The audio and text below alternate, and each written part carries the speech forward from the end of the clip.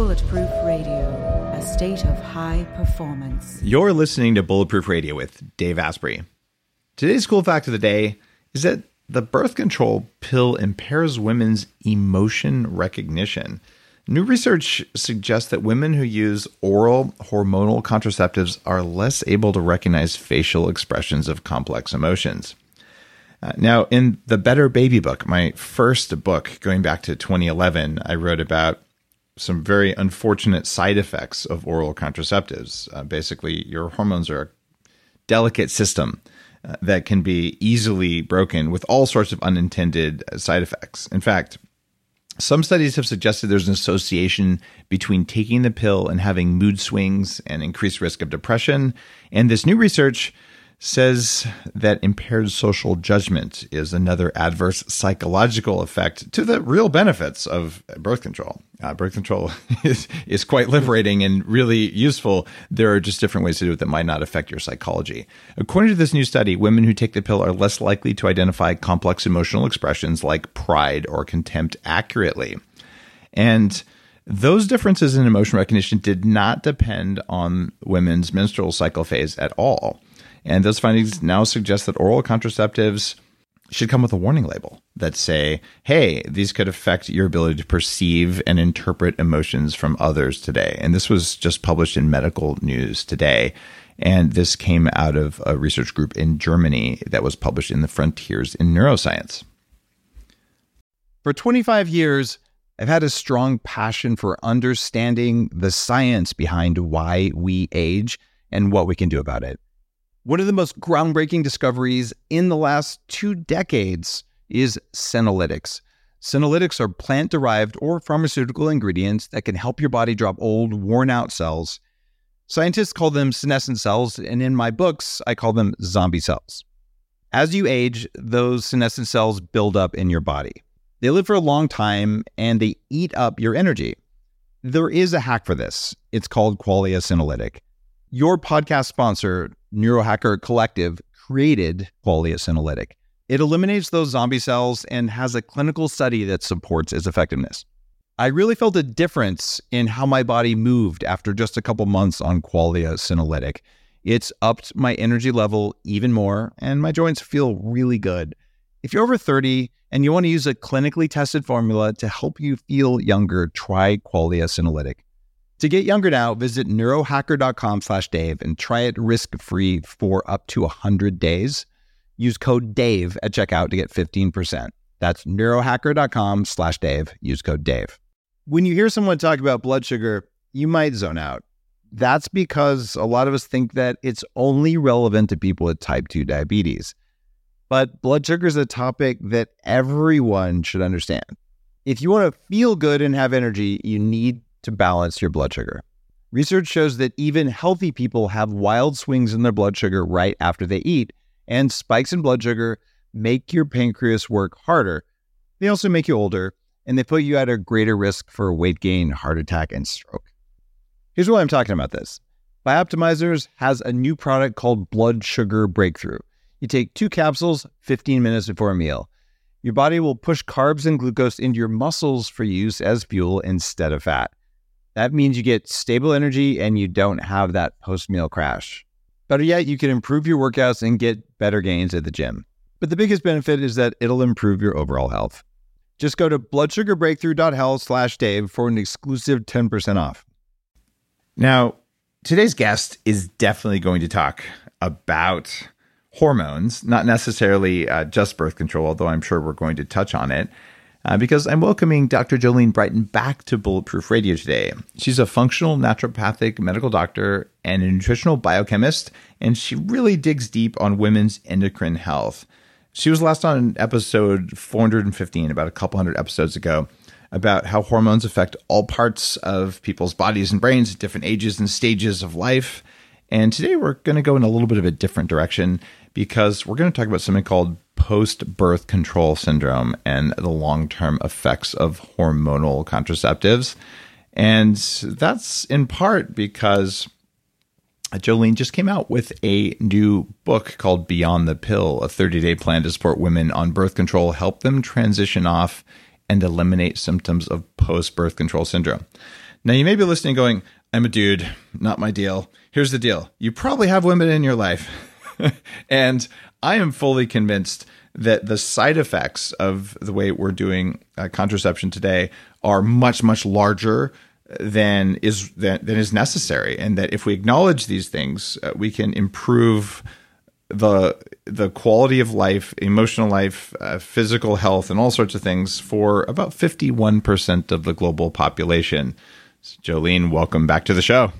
Hey there. Thanks so much for having me. And I want to say, if you are a dude, you want to listen in because birth control is impacting your mate selection. In fact, there's been research to show that strippers or exotic dancers, I'm not sure the PC term, I've been Googling this, haven't figured it out yet.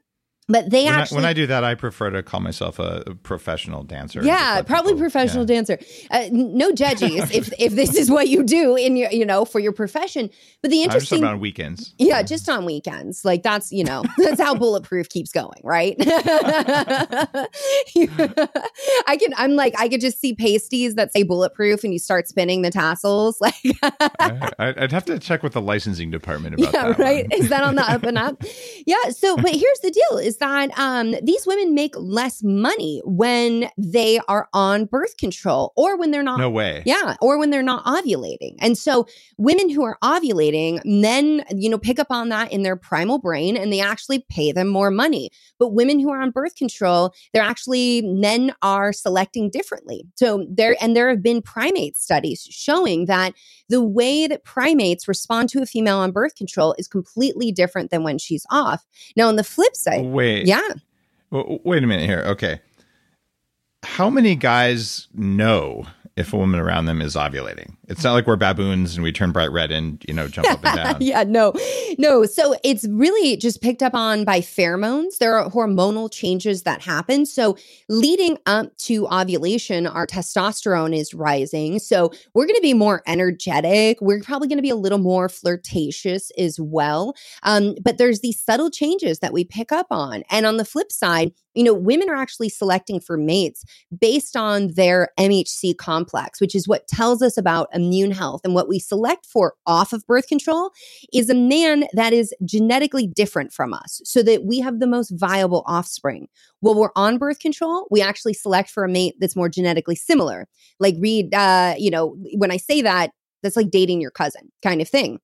And what we've seen is that women going on birth control or going off, it can have disruption in their mate selection, but also their relationships. And as you started this whole conversation with these studies, the new study that came out saying we don't pick up on these subtle social cues. At the end of that study, they were like, it's probably like not that big of a deal because we would have noticed by now, except that we forget that we're animals. And it's all these subtle social cues that we run in the background of our brain put together that help us with, mate selection is one thing, but also how we mother, how we form communities, like how we show up in the world. So, this is a conversation for everyone to get involved in, especially given that where do you think that birth control goes when we excrete it out of our body? It's going into our water supply. Wow, that's so much information. I'm still stuck on this idea that men unconsciously pay exotic dancers more if they're ovulating. Yeah. Well, we're also plumper then. Okay, so estrogen is rising. So our lips are fuller, our breasts are fuller, our hips are fuller. And so that to a man is perceiving like, oh, viable mate. Like this is somebody who could birth me a baby. And although you might not want a baby, and people listening, I always get people who are like, well, I don't want a baby. Well, it really doesn't matter what you want consciously. You are an animal. Your mitochondria want a baby. It's not up to you whether you want it. It's up to you whether you do it.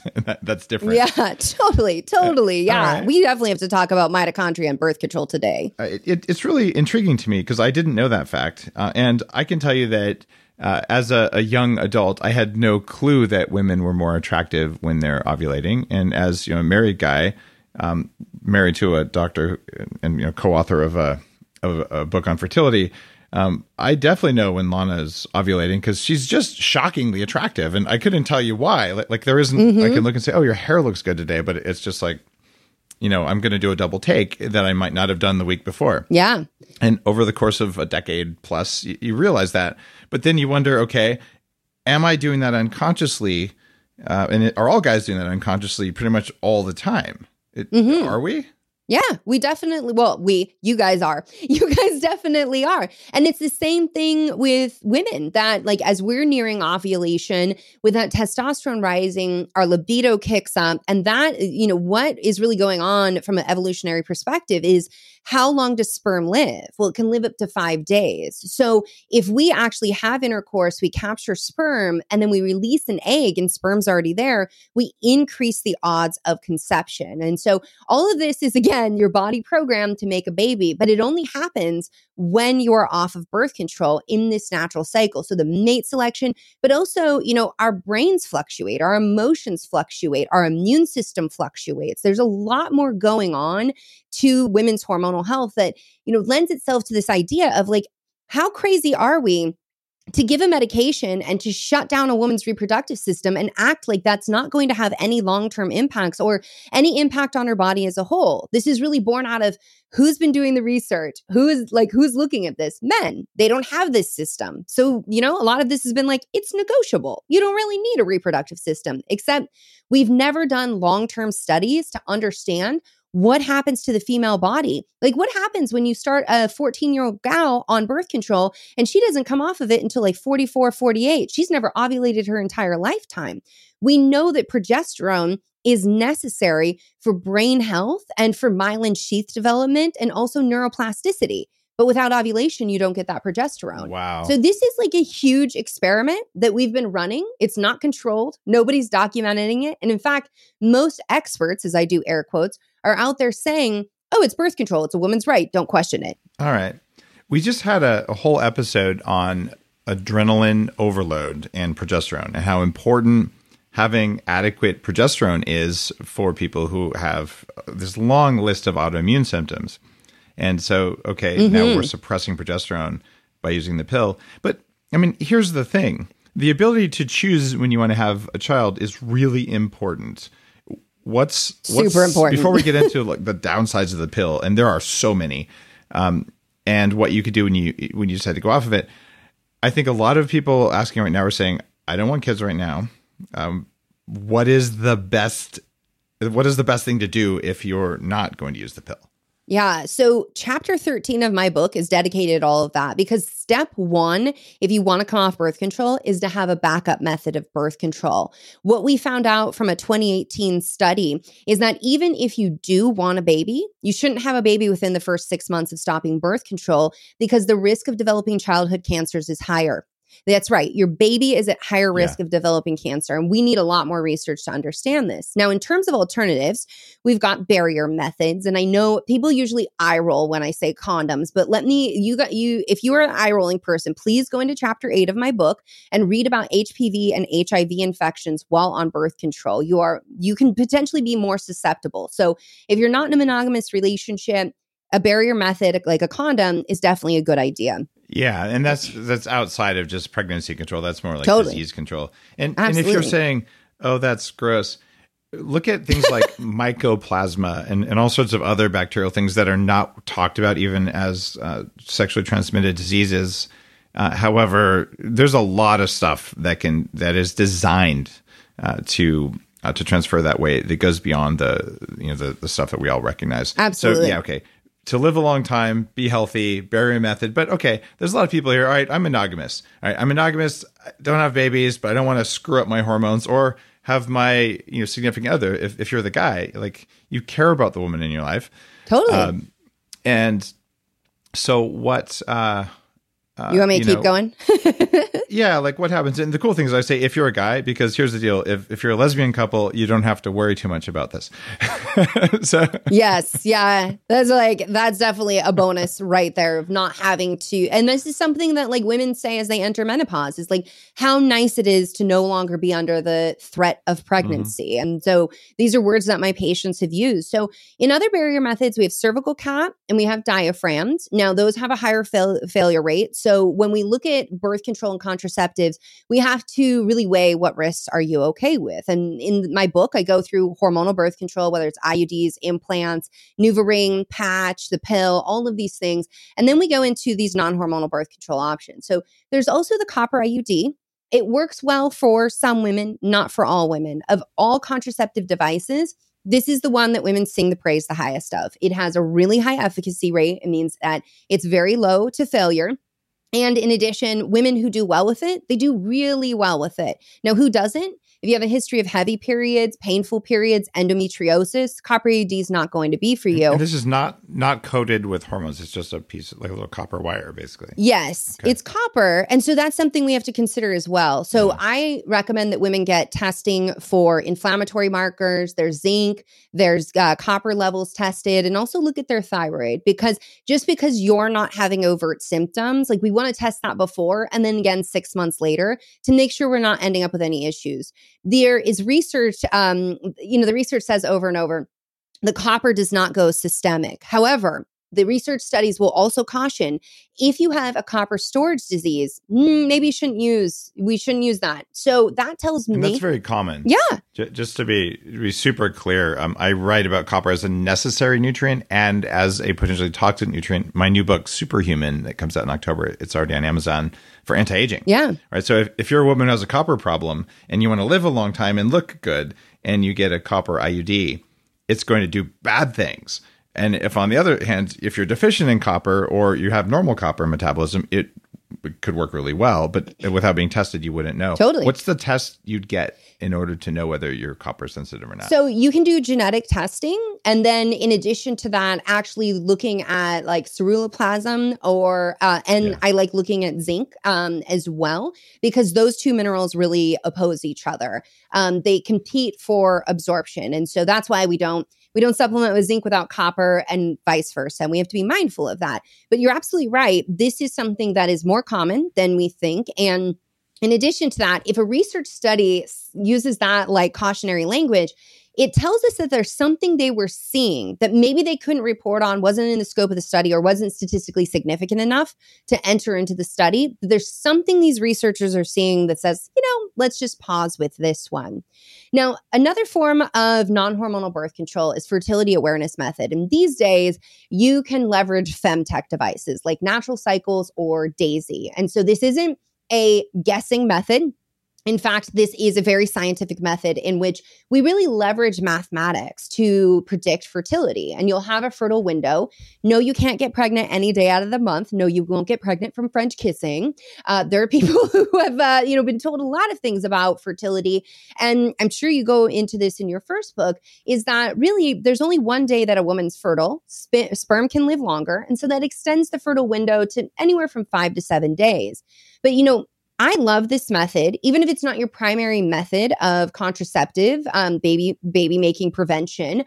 It's also a great way to get in tune with your cycle and to literally biohack your cycle and your hormones, because you can start to make correlations between cervical mucus, cervical position, temperature, and also what are your other symptoms going on throughout your menstrual cycle. In fact, I've had patients that have caught their hypothyroidism. Well, they're doing fertility awareness tracking and they're like, why is my basal body temperature always so low? We do a test and there it is, they're hypothyroid. So it's an incredible amount of data. And I think it's really important for women to understand, and men, is that your symptoms will show up before your labs show gross enough changes, that is, to fall outside the reference range of sick people for your doctor to catch on to it, which is why it's so important to be collecting your own data, even on a daily basis, and understanding where you're at. And if you're going to use FAM, fertility awareness method, you can couple that with condoms, with other sexual activity that does not include a penis entering the vagina, so that there's no risk of sperm. And there are people who elect for the pull-out method. And I was shocked when I got into the research, because as a doctor, you're taught never, ever, ever condone that. It's not okay. But when done correctly, it's got about a 4% failure rate. That's with perfect use. I was just going to say, as someone who really looks at the way things work, I'm pretty sure if the sperm isn't where it needs to be, it's probably going to work most of the time. But, 4% failure rate, it's still, if you have sex a couple hundred times a year, you have a 4% failure rate. Well, what if you had some awareness of when you were going to ovulate, totally, and you just didn't practice that method then? Mm-hmm. You're now approaching really, really good odds.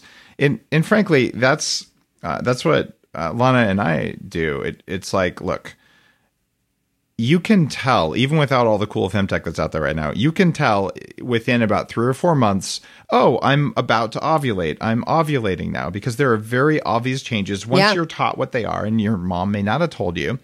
And then, okay, now I know this is my risk window. So this is gonna be crazy. I'm going to change my behavior during my risk window. And I'm calling it risk. It could be, if you want to get pregnant, it's your opportunity period.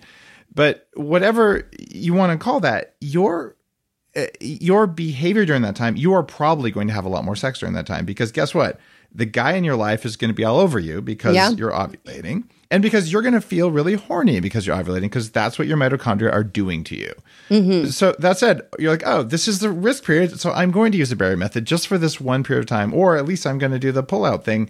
And shockingly, this is what people did for thousands of years before we had latex, right? Yeah. Yeah. And, I've also had patients who are like, because I'm practicing FAM, I've actually started engaging in all these other sexual activities that I had no idea I was super into. So it's also an opportunity for exploration. Like, it doesn't always have to be intercourse. So what does it look like for you in terms of like, there's so many other things to do. I'm not the expert on that, but let me just say, Google is. Google has lots of information for you. But, that's something a lot of patients have reported increased sexual satisfaction, because now they were like, well, I don't want to risk it. I'm feeling nervous about this. Let's do X, Y, and Z instead. Got it. There was a rule in Game Changers, my last book, about that. Find the stuff you really like in the bedroom. I'm forgetting the name of the exact rule. It's something like something about fantasy unicorns.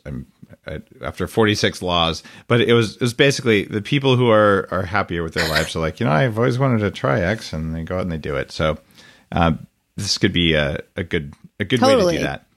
I want to be really clear. We're talking about the pill as something that can mess with all this stuff, and we're saying, here's some things you could do. But we're also talking about shots, patches, and pellets, like essentially anything that's giving you unnatural levels or types of estrogens. Well, the synthetic estrogens and the progestin. So this is something really important for women to understand, is that progesterone that you make following ovulation is not the same as progestin. And progestin is when we get into really big trouble in terms of like, we've always vilified the synthetic estrogen because of the clot risk. And what we've come to understand is that synthetic progestin actually changes a woman's brain. It's associated with higher risk of depression. And we can certainly go into all of that. But so when we talk about it, yes, the pill, she's the leading lady. She stepped on the scene first. We have the most research. She's the most widely used. However, that IUD, that's progestin. That depot shot, that's progestin. So these other forms of birth control also have progestin. So when we talk about synthetic hormones, we are talking about all hormonal birth control. So don't be like, whoo, okay, it's all good because I only use the NuvaRing. I don't use the pill. And no, sorry, like all of these forms of hormonal birth control come with these risks. And with progestin,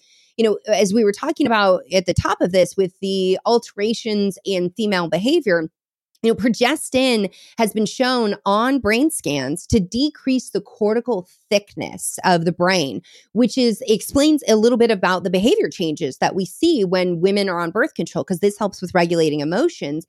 And this is where we see that women have an increased reward-seeking behavior. And so there have been studies to show that women on birth control can be more prone to becoming addicted to drugs, to alcohol. Like we don't have that stop break on our brains when we're on hormonal birth control. And, like you were saying at the top of this, we're not judging anybody for using birth control. I'm not anti-birth control. And I used the pill for 10 years to become a first generation college student. But given now that we understand that over 66% of the population developing Alzheimer's are women, and 98% of women have used hormonal birth control at some point in their life, we've got to start asking these questions. And if you are a woman who's used it, I'm right there with you being like, okay, what did I do to my brain? How did I sabotage my mitochondria by depleting CoQ10, taking this birth control? Oh, wow. That's an interesting thing. I did not write about that in my fertility book. I didn't even know about that. So if you're listening to this, you probably heard somewhere or another that statin drugs, one of the reasons that they're so harmful for you is that they deplete something called coenzyme Q10, which is necessary for cell membranes and for your mitochondria to turn food and air into energy. You actually have a study that says that the pill does the same thing? Yeah, so the pill depletes CoQ10. And in addition to that, what's really important for women to understand, because the conversation about will birth control impact my fertility always gets dismissed. People are like, that's a myth straight away. However, there are some mechanisms at play that we really have to question. And I talk about the CoQ10 depletions in my book and how the mitochondria are concentrated in a woman's ovaries. Now, we will make CoQ10 ourselves and we will support ovarian health, egg quality. However, as we age, CoQ10 declines in production and you're on a pharmaceutical that's actually depleting CoQ10, also vitamin A and vitamin C and vitamin E, these things that are really important antioxidants. There's alterations in vitamin D metabolism. We deplete folate and B12 when we're on it. So these are all things that will make it so that you do not make the most viable egg possible. We cannot at this point say birth control causes infertility. We don't have causation, enough data for causation. However, by this mechanism, it may impact your fertility, especially if you are delaying fertility and saying, okay, I'm going to come off the pill at 38 and that's when I want to get pregnant. Well, your CoQ10 production is down. If you've been taking antibiotics, if you're exposed to glyphosate, like what have you been doing to your mitochondria? And there's this other question that I raise, which is that we know that birth control is actually toxic to our good gut bugs. And anything that is toxic to the microbiome can be toxic to these little organelles called mitochondria that actually evolved from there. So there's a lot of mechanisms at play that I just don't think researchers have been asking the right question. And so many people shut down and want to say, we've already solved this, shut it down, like don't ask any questions, that's anti-woman. Anti-woman and anti-science is not asking the questions, not staying curious, and not being humble. I'm sorry here. I'll just say it, and I think I've probably said this somewhere before. The pill is anti-woman. To be really straightforward, if you love the woman in your life and she's on the pill, she's at greater risk for huge numbers of diseases and things that suck the quality of life and alter her ability to perceive reality around her, as in the cool fact of the day. Mm-hmm. So I would just say it's up to you as a friend of someone like this or a mate of someone on the pill. It's like, look, I care about you. I will do my part in us not having a baby so that you can have the full experience of your health. And so when someone says that if you're opposed to the pill for health reasons that you're opposed to women, like that's just industry marketing. Yeah. There's no other word for that. Like the pill, in fact, we'll just say birth control, not even the pill, but readily accessible birth control has raised the income of women by about 30% in developed countries. Like, it's really a good thing to have control over reproduction, but the pill is not the same as control over reproduction. And when people conflate those, it's because they've been influenced by industry propaganda from birth control companies. And, you know, I'm not a conspiracy theorist there, but I understand marketing. I'm pretty good at it. And you can see what's going on here. So do not, just if you're listening to this and you're stuck in that loop that was planted by someone trying to sell you hormones, you might want to pay attention to that. All right, I'll get off my soapbox. Well, and I talk about, no, but like it's great because I talk about this in my Reversing Metabolic Mayhem chapter, in which a drug was introduced. So a new, and just to be clear, everybody, these are drugs. These are medical interventions, even though they're passed out like candy. I would actually argue your doctor's more cautious with sugar these days than they are with birth control. That's so bad. Now, it's so true, though. So with this, though, there was a new progestin derived from androgens. Drospirenone is what it's called. And it came out in Yaz. You also find it Yasmin Ocella. And they knew it had a potassium sparing effect. And this was Bayer, and they marketed it. They actually did TV commercials where they were like, this is all these benefits and it's this wonderful thing. And the FDA got all up on them and was like, wait a minute, like they're actually like, this is not a good thing. This puts women at a higher risk of stroke and heart attack. So if you're a woman with polycystic ovarian syndrome, like you need to listen in because you're already at higher risk for those things. And in addition to that, like Bayer was saying this will fix your PMS, but they actually had no studies or data to back that up. And a lot of experts have said by the time the FDA stepped in, it was too late because the indoctrination was done among healthcare practitioners and among women thinking this pill will cure my PCOS, or excuse me, my PMS. Now, there are two recent clinical studies around the active ingredient in a bulletproof supplement called Keto Prime. And in both of these studies, That ingredient treated the emotional symptoms of PMS. And oh, really? Yeah. And I'm excited. The way that Keto Prime works is it goes in and it provides a molecule that allows Krebs cycle. This is the ability of your mitochondria to make energy. It provides the compound that primes the pump, so you can take a new molecule of energy into the top of the Krebs cycle, a molecule of food, I should say, and turn it into energy. So it's one of those things where, wow, upregulating mitochondrial function can help with that, because at certain times, even if you're not on the pill, if your energy production is going somewhere other than into your brain, you're like, oh, and then you have less emotional regulation. But yeah, I want to know, aside from those claims about PMS and the pill and things like that, and certainly some pills seem to do that, you wrote on your Instagram that the pill depletes B2, B6, B12, folate, magnesium, zinc, selenium, CoQ10, vitamin C, and vitamin E. Does that mean for people who are listening, who are on the pill and are choosing to stay on the pill, oftentimes, they're like, the risk reward for me isn't there. Should they be taking all these supplements with the pill, at least to minimize the harm? Absolutely. So you're going to need at least a multivitamin or prenatal, and in addition, bringing in that CoQ10 as well. How much? How much CoQ10? So in CoQ10, it depends on like the quality of the product, right? Yeah. Because we don't there are some products out there that is like 400 milligrams is like the sweet spot, but like that is something where $20.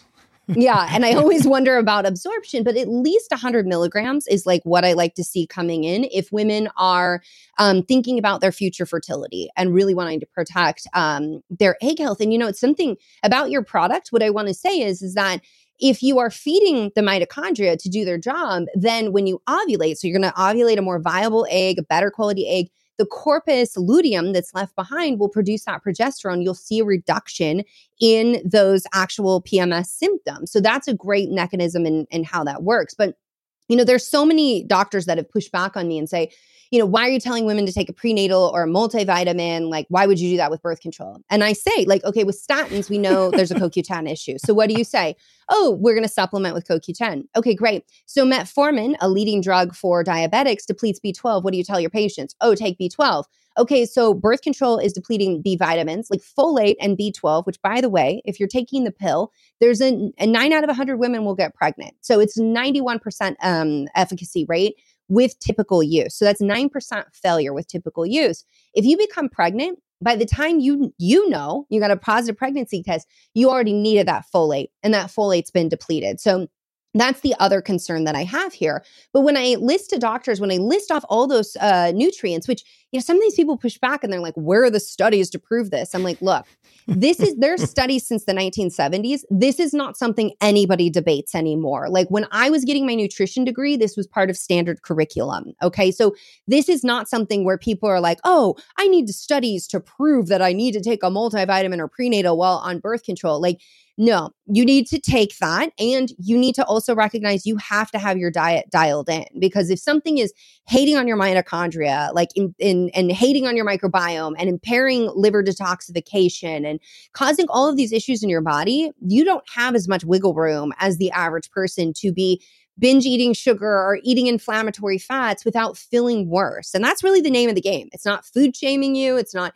trying to push you in one direction or the other, just for the sake of doing it. It's really about how do you live an optimal life and be a high performing individual. And, as we were talking about, like, it is something that a lot of women, I've had women who are, I had a practice in the Bay Area, a lot of executives at tech companies, women who are on birth control who are like, I'm losing my edge. I have brain fog. Like, I am not the sharpest one in the room. Like, and having all these complaints, they come off of birth control. We work them through that. And they're like, I just got a promotion. Like, I just got a raise. Like, I am like killing it at work. And so that's when I really started to get interested in like, what is this brain health connection between birth control, how it impacts our brain, but also how we can work with the menstrual cycle to be more productive wherever you're at in life, whether that's being a stay-at-home mom or being an executive in a corporation. Either way, like women, world is always demanding that you multitask. When a doctor says, how dare you? There's no, there's no science behind this. Here's the deal: there's 29 million papers just on PubMed And you go back to 1960 when a lot of these doctors apparently got their license. There was 100,000 new papers a year coming on. But back in 1960, you had to have microfiche. If you're a millennial, you don't know what that is. But before we had the internet, they would photocopy things until they were microscopic on transparent little pieces of plastic, and you'd have to shine a light and a magnifier through it so you could go to the library and read these things. I'm not even making this stuff up. Yeah. No, I know. I'm old like that. Too, like in 7th grade and stuff. Okay. So back then they couldn't keep up with it. Okay. That's 100,000 a year. Yeah. Now there's about 900,000 new papers a year coming on, and it's going up exponentially from there. We've had a 9x increase. So I'm pretty sure that these doctors haven't read all 29 million, nor should they, but they probably haven't searched. And when you do a search with a specific lens like you have, you're going to find some interesting stuff. So the answer for those people is basically because science. Yeah. Well, and it's this it's this crazy thing that, doctors, they have the education they received in medical school. It's a lot of information.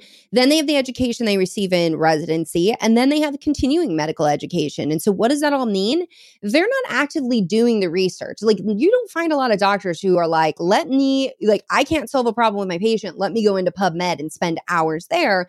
There's other databases, there's other ways, but there's a filter going on in terms of the education that they're receiving. And that's an issue. And so your doctor's not a bad person. They've been taught that this is the pill for every female ill. You got a lady part problem, pass her some birth control, problem solved. And if you truly believe you were taught that is the best solution, why wouldn't you offer it? And it's just it's a very narrow toolkit. I have a much broader toolkit. And it's something that it's also, as you talk about unicorns, people are like, how do I find a doctor like you? I'm like, it's kind of hard to find a doctor who studied nutritional biochemistry concurrently with clinical nutrition, then became a doctor, loves sitting on PubMed. Like, there's not a lot of doctors. And especially when they've got caseloads of like 30 to 40 patients that they're seeing a day. They're tired, they're exhausted. There's a lot more going on to this story, which is why in my book, I set out to put the medicine in women's hands so that they can make an informed decision about their body, know how to talk to their doctor, know what labs to ask for, and know that their symptoms are not their body betraying them. In fact, it's an opportunity to heal on a deeper level. What is acne today may very well be hair loss in a few years, and then may, end up being an issue with your cardiovascular system or diabetes in 10 years. So this is the thing we have to recognize. Our hormones are not expendable, and our hormonal symptoms are often rooted in a whole lot more dysfunction lying under the surface. I want to talk about post-birth control syndrome, but I also have a overarching question. Yeah. When you're done with post-birth control syndrome, do you have better sex when you go off the pill? Oh, women report this all the time to me. My customer service are women, and because a lot of we did have a customer service gentleman, and he was like, I don't really want to hear about women's vaginas and stuff. I don't know. I don't feel appropriate.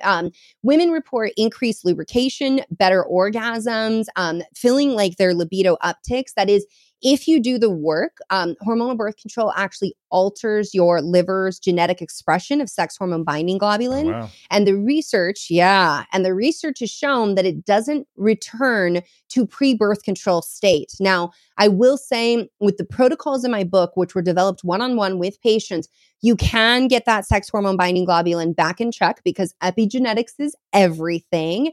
And just for people listening who don't know what that is, this is something that will stick to your sex hormones so your body can't use them. You don't want a lot of that. Otherwise, even if you have a little bit of that testosterone that makes you horny floating around, and I mean that for women as well as for men, just different levels, it won't do anything because it gets sucked up by that stuff. Totally. That's what that is. Yeah. Okay. And that's not a bad thing, you guys, because it's a protective mechanism. If you're on birth control, your body's protecting you from too many hormones. However, it's a big problem when you come off. And with testosterone, it's not just about libido. It is our wake up, kick ass, repeat. When your testosterone gets too low, you find yourself low energy all day, crying all the time, and your muscles can actually start to atrophy. So you don't have muscle strength. Now, take that to your pelvic floor where everybody's doing their Kegels and whatnot. That's also involved in orgasm. So this is really important to understand. While we're on birth control, we're not bathing in our yummy hormones. There have been studies showing the younger you've been put on it, the higher odds you will have pain with sex. Dyspareunia is what that's called. And In addition, you can have vaginal atrophy.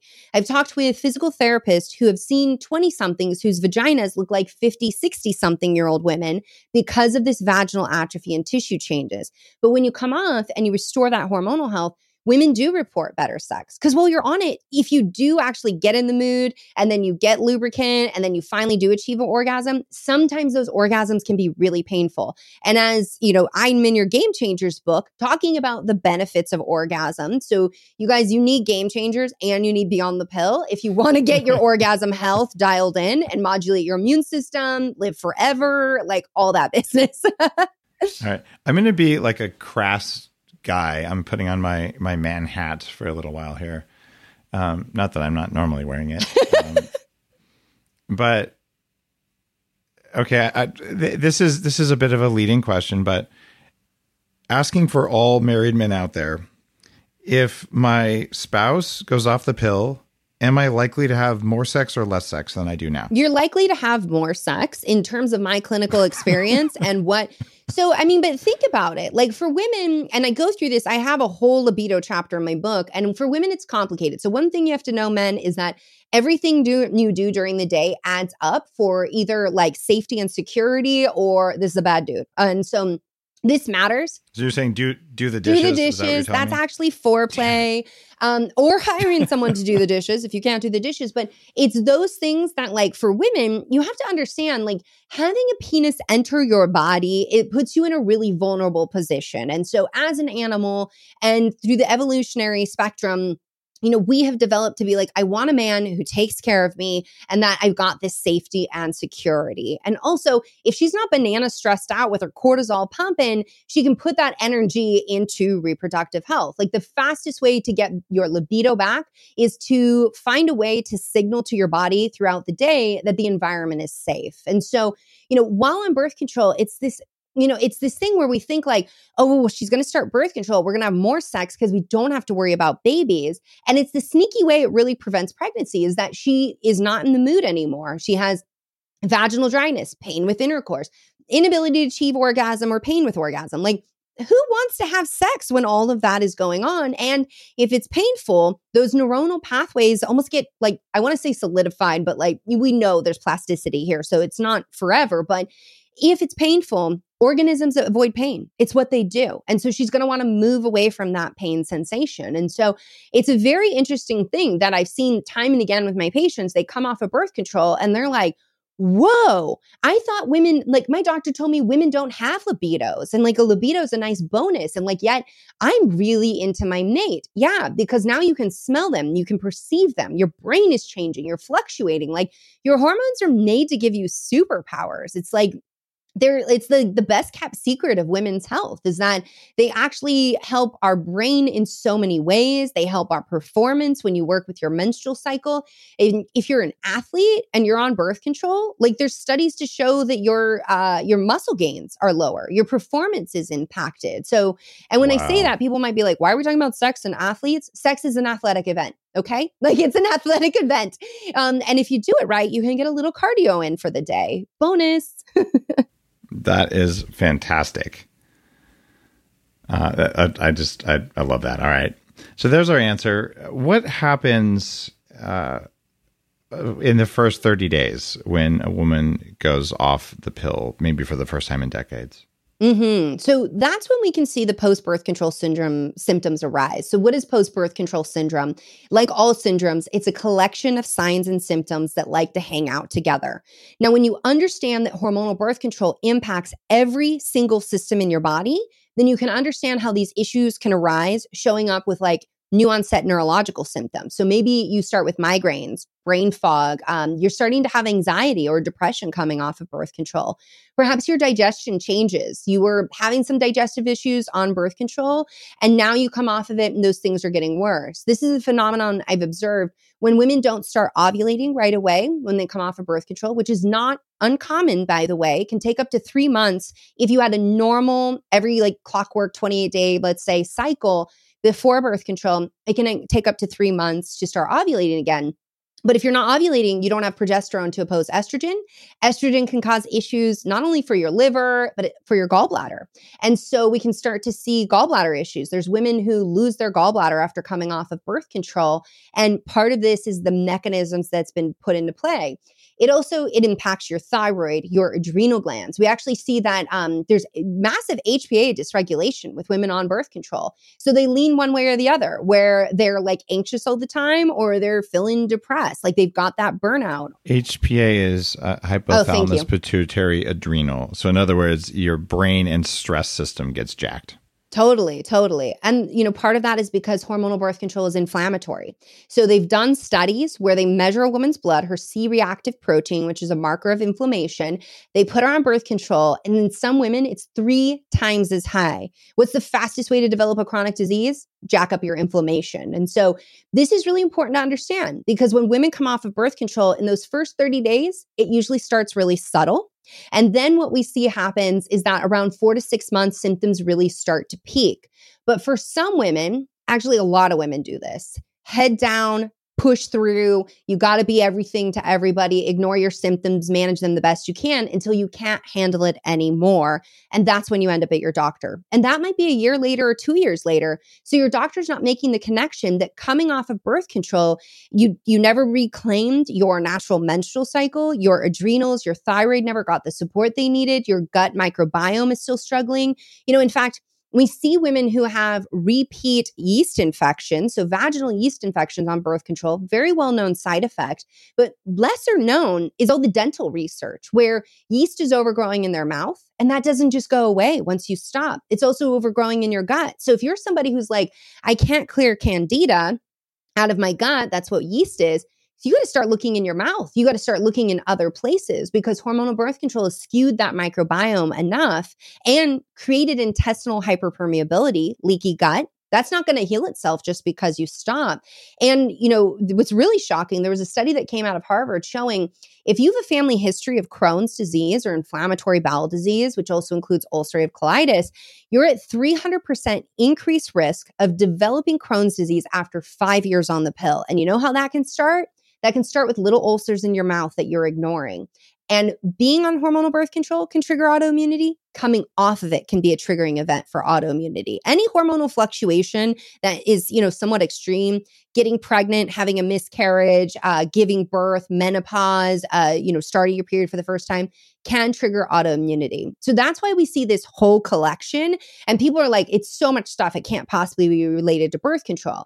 To that I say, if your natural hormones can impact every single cell in your body and every single system, then why are these synthetic ones any different? When you're taking such a high dose that it shuts down brain-ovarian communication, because that's how it works, it shuts down your entire reproductive tract, why would that not have an impact on the rest of your body? This is really good. To me, I'm like, that is some of the most craziest logic I've seen in women's medicine, right up there next to hysteria. Like your uterus is just wandering. That's crazy. So there's so much evidence, but still 60% of women are on the pill instead of the other methods. Well, 60% of women are using birth control for symptom management. That's a big reason. And so, which is scary, right? Because you might be using birth control for acne and trading it off for a stroke or heart attack and not knowing it. It's your right to know that and to make that informed decision. Women with polycystic ovarian syndrome, these are women who have irregular periods. It's rooted in a metabolic disorder. There are issues with insulin regulation and inflammation. So they're at higher risk of metabolic disease. And yet they're past birth control. Their doctor says, we fixed your period. By the way, that bleed is a withdrawal from a medication bleed and not a real period. There was no ovulation. But with that, these women are already at highest risk for diabetes, for heart attack, for stroke. And we know with a new study that came out that taking hormonal birth control for 6 months or more in your lifetime is associated with a 35% increased risk of diabetes when you enter menopause. That to me is like, we've got to pause, because that is something a woman has the right to know so she can make that informed decision. It's such important information. That I'm super happy to be able just to share it on the show. And it's something that I've known about and believed in for, going on almost 20 years. And it's... Well, you're a trendsetter, man. You're way ahead of your time. It's kind of weird. It was actually T.S. Wiley wrote a book called Sex, Lies, and Menopause sometime in the late 90s. And I read that book. I'm like, wow, it's 1/3 scientific references. And she's actually been on the show not that long ago. And so I remember that weird conversation where you sit down. I sat down with the woman I was with at the time. And I'm like, I want you to go off the pill. And it's like, not because I want to have babies, just because I care about you. And it was, and then, we had a conversation about, here's all the science and all the data, and it's going to be good for you. I mean, for sure. And like, if you just want her to be happy and not walking around irritable and cranky, something that was really interesting is that when the depression studies started coming out, the big ones that we saw out of Denmark in 2016, showing this high correlation between birth control and new onset of mood symptoms, there were so many researchers and doctors who lined up to dismiss what, essentially women have been saying since the introduction of the pill. But then another study came out, and I was so grateful, where they started looking at the mechanism of action. And we understand the pill is inflammatory. Well, inflammation in the brain is always a bad thing. But in addition to that, hormonal birth control actually alters your tryptophan pathway. So you make more quinolinic acid, you make more neurotoxins instead of nourishing compounds in the brain. And the progestin, so again, that synthetic progesterone, may actually be upregulating free radicals, so oxidative stress in the brain. So we've got inflammation, neurotoxins, and oxidative stress. So when she's really cranky and irritable, it may not be you. Like, it may be what she's actually popping in that pill pack every day. Wow. Okay. A new study just came out. I talked about it in one of the recent episodes about willpower. And some scientists using advanced algorithms for computational analysis figured out the mechanism of action of inflammation on reducing willpower. And they're just straight out, we can show this. So when there is inflammation in the brain, it's predictable, and we understand the mechanistic behaviors that cause a reduction in willpower. So let's see. The pill causes inflammation. Inflammation reduces willpower. The pill liberates women. I kind of like willful women. Can I say it? Like, I would like all human beings, men or women, to have their full willpower, because guess what willpower does? It allows you to overcome your biological urges to act like an asshole all the time. True that. And I say this as a guy who used to have massive inflammation. Here's the deal. When you have enough energy, even if you get an urge to yell at someone, you will act like an adult and not yell at them. And if you don't have enough energy or you have too much inflammation, you'll get the urge and you won't have what it takes in that microsecond to make that decision. And you'll say something, and then later you'll be like, I'm really sorry I said that. And this applies to men and women equally.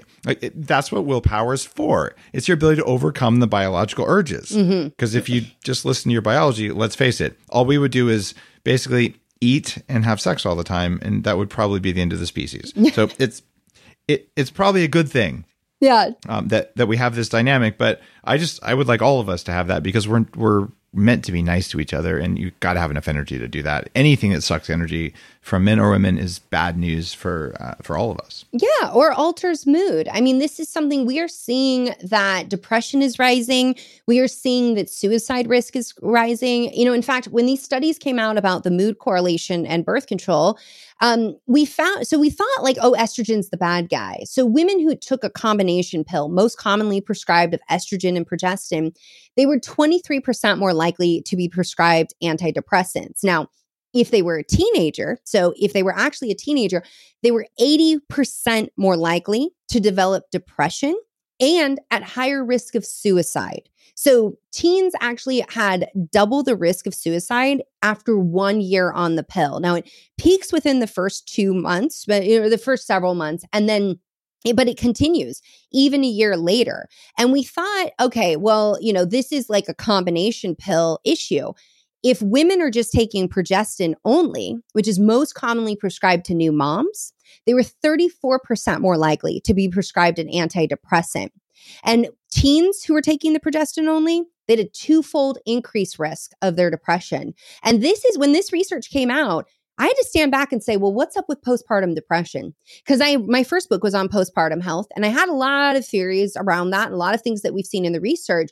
But now to understand you actually can bring in this progestin-only birth control pill or a progestin-only IUD, and that increases it by over 30% in women that they're likely to be prescribed an antidepressant. That means new onset depression has happened, which led to the research. I mean, you know what's really awesome? We're seeing more female PhD researchers stepping up to study brain health. And there's actually some in Canada, but we're going to see like women are really taking hold and control of this issue. And a lot of us are speaking up. I mean, when I was talking about this like 8 years ago, I was not popular. I will say that. Now I talk about it and I get way more women. And I even have women in their 60s who've read my book who write me and say, for the first time in my life, I finally understand what happened to me, that I wasn't crazy, it wasn't in my head, and I was never broken like my doctor told me. Like it wasn't that way. I finally feel validated in my experience. Well, that's a gift. Wow. I still think, though, you ought to file a patent. Imagine birth control pill plus antidepressant plus CoQ10 and maybe some zinc and some vitamin E. I mean, imagine the riches to be had. I'm kidding. Yeah, right. Yeah. Oh, yeah. And let me just say, for people with the alteration in the tryptophan pathway, I often get people who write me and say, well, then the answer is to take more tryptophan, right? No. Okay. It's like an I Love Lucy down the conveyor belt with chocolate. Again, I'm old like that. No, the answer is not to start up the machine and try to move it faster. Now, 5-HTP won't have the same effects. It can't go into that quinolinic acid pathway that we know of.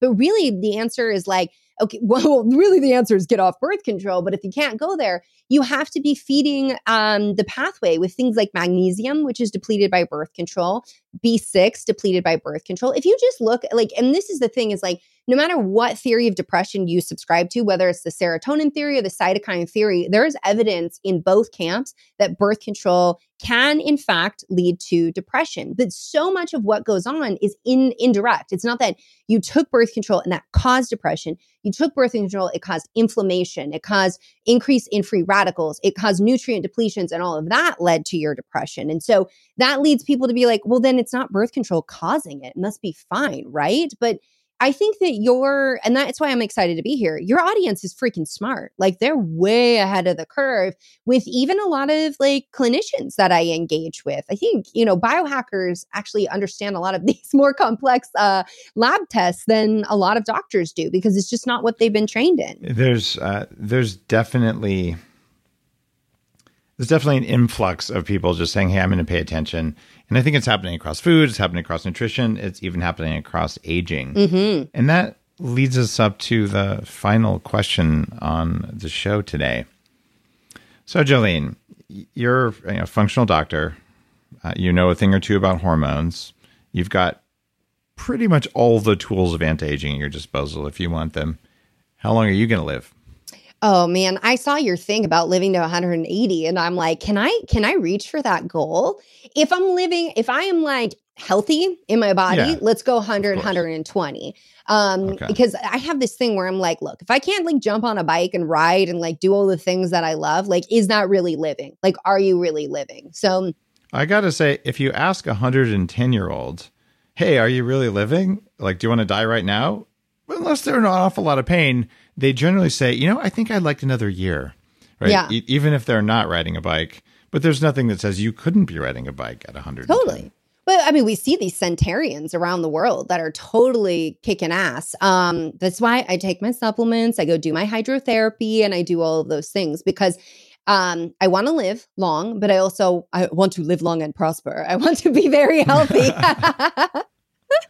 Wow. Star Trek jokes right at the end of an episode on post-birth control. Oh, dude, I'm such a nerd. I was definitely not the cool kid in school. Right. You got your nerd points on that one for sure. Well, Jolene, your website is drbrighten.com, drbrighten.com. And your new book is Beyond the Pill. All right, I want to get the title exactly right. Beyond the Pill, but the subtitle is long and complex. So Beyond the Pill is your new book, and then there's some other words that come after that you don't need to put into your favorite search engine to find it. All right, so Dr. Jolene Brighten, Beyond the Pill. And I just have to say this. There are women in your life, probably no matter who you are or what you do, who would really benefit from this kind of knowledge. It's it is totally normal and healthy to have control and reproductive freedom. That's not what we're talking about here. We're talking about reproductive freedom done in such a way that it doesn't suck your willpower and damage your biology and cause biological harm. That is the opposite of your goal. And I believe that this is something we can do, and it's not even that hard to do. And the side effect is you have better sex. Word. Wow. Who loses, right? So that's why this episode matters. If you like this episode, share it with a friend, someone who would benefit from this. There are lots of people who have this knowledge now. This isn't a fringe thing. It might have been 10 or 20 years ago. This is just, hey, this is what all the science is showing, and new studies are coming out all the time. So get on the bandwagon and say, hey, I'm going to take care of my biology on all levels, including on the reproductive side. You will win. So share the episode. You like this, review it, and have a wonderful day. Awesome.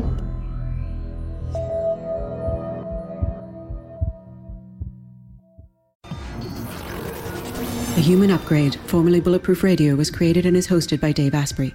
The information contained in this podcast is provided for informational purposes only and is not intended for the purposes of diagnosing, treating, curing, or preventing any disease. Before using any products referenced on the podcast, consult with your healthcare provider, carefully read all labels, and heed all directions and cautions that accompany the products. Information found or received through the podcast should not be used in place of a consultation or advice from a healthcare provider.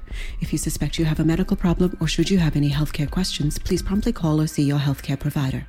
This podcast, including Dave Asprey and the producers, disclaim responsibility for any possible adverse effects from the use of information contained herein. Opinions of guests are their own, and this podcast does not endorse or accept responsibility for statements made by guests.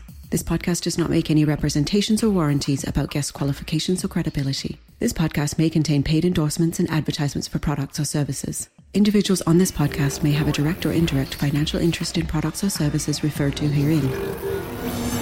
This podcast is owned by Bulletproof Media.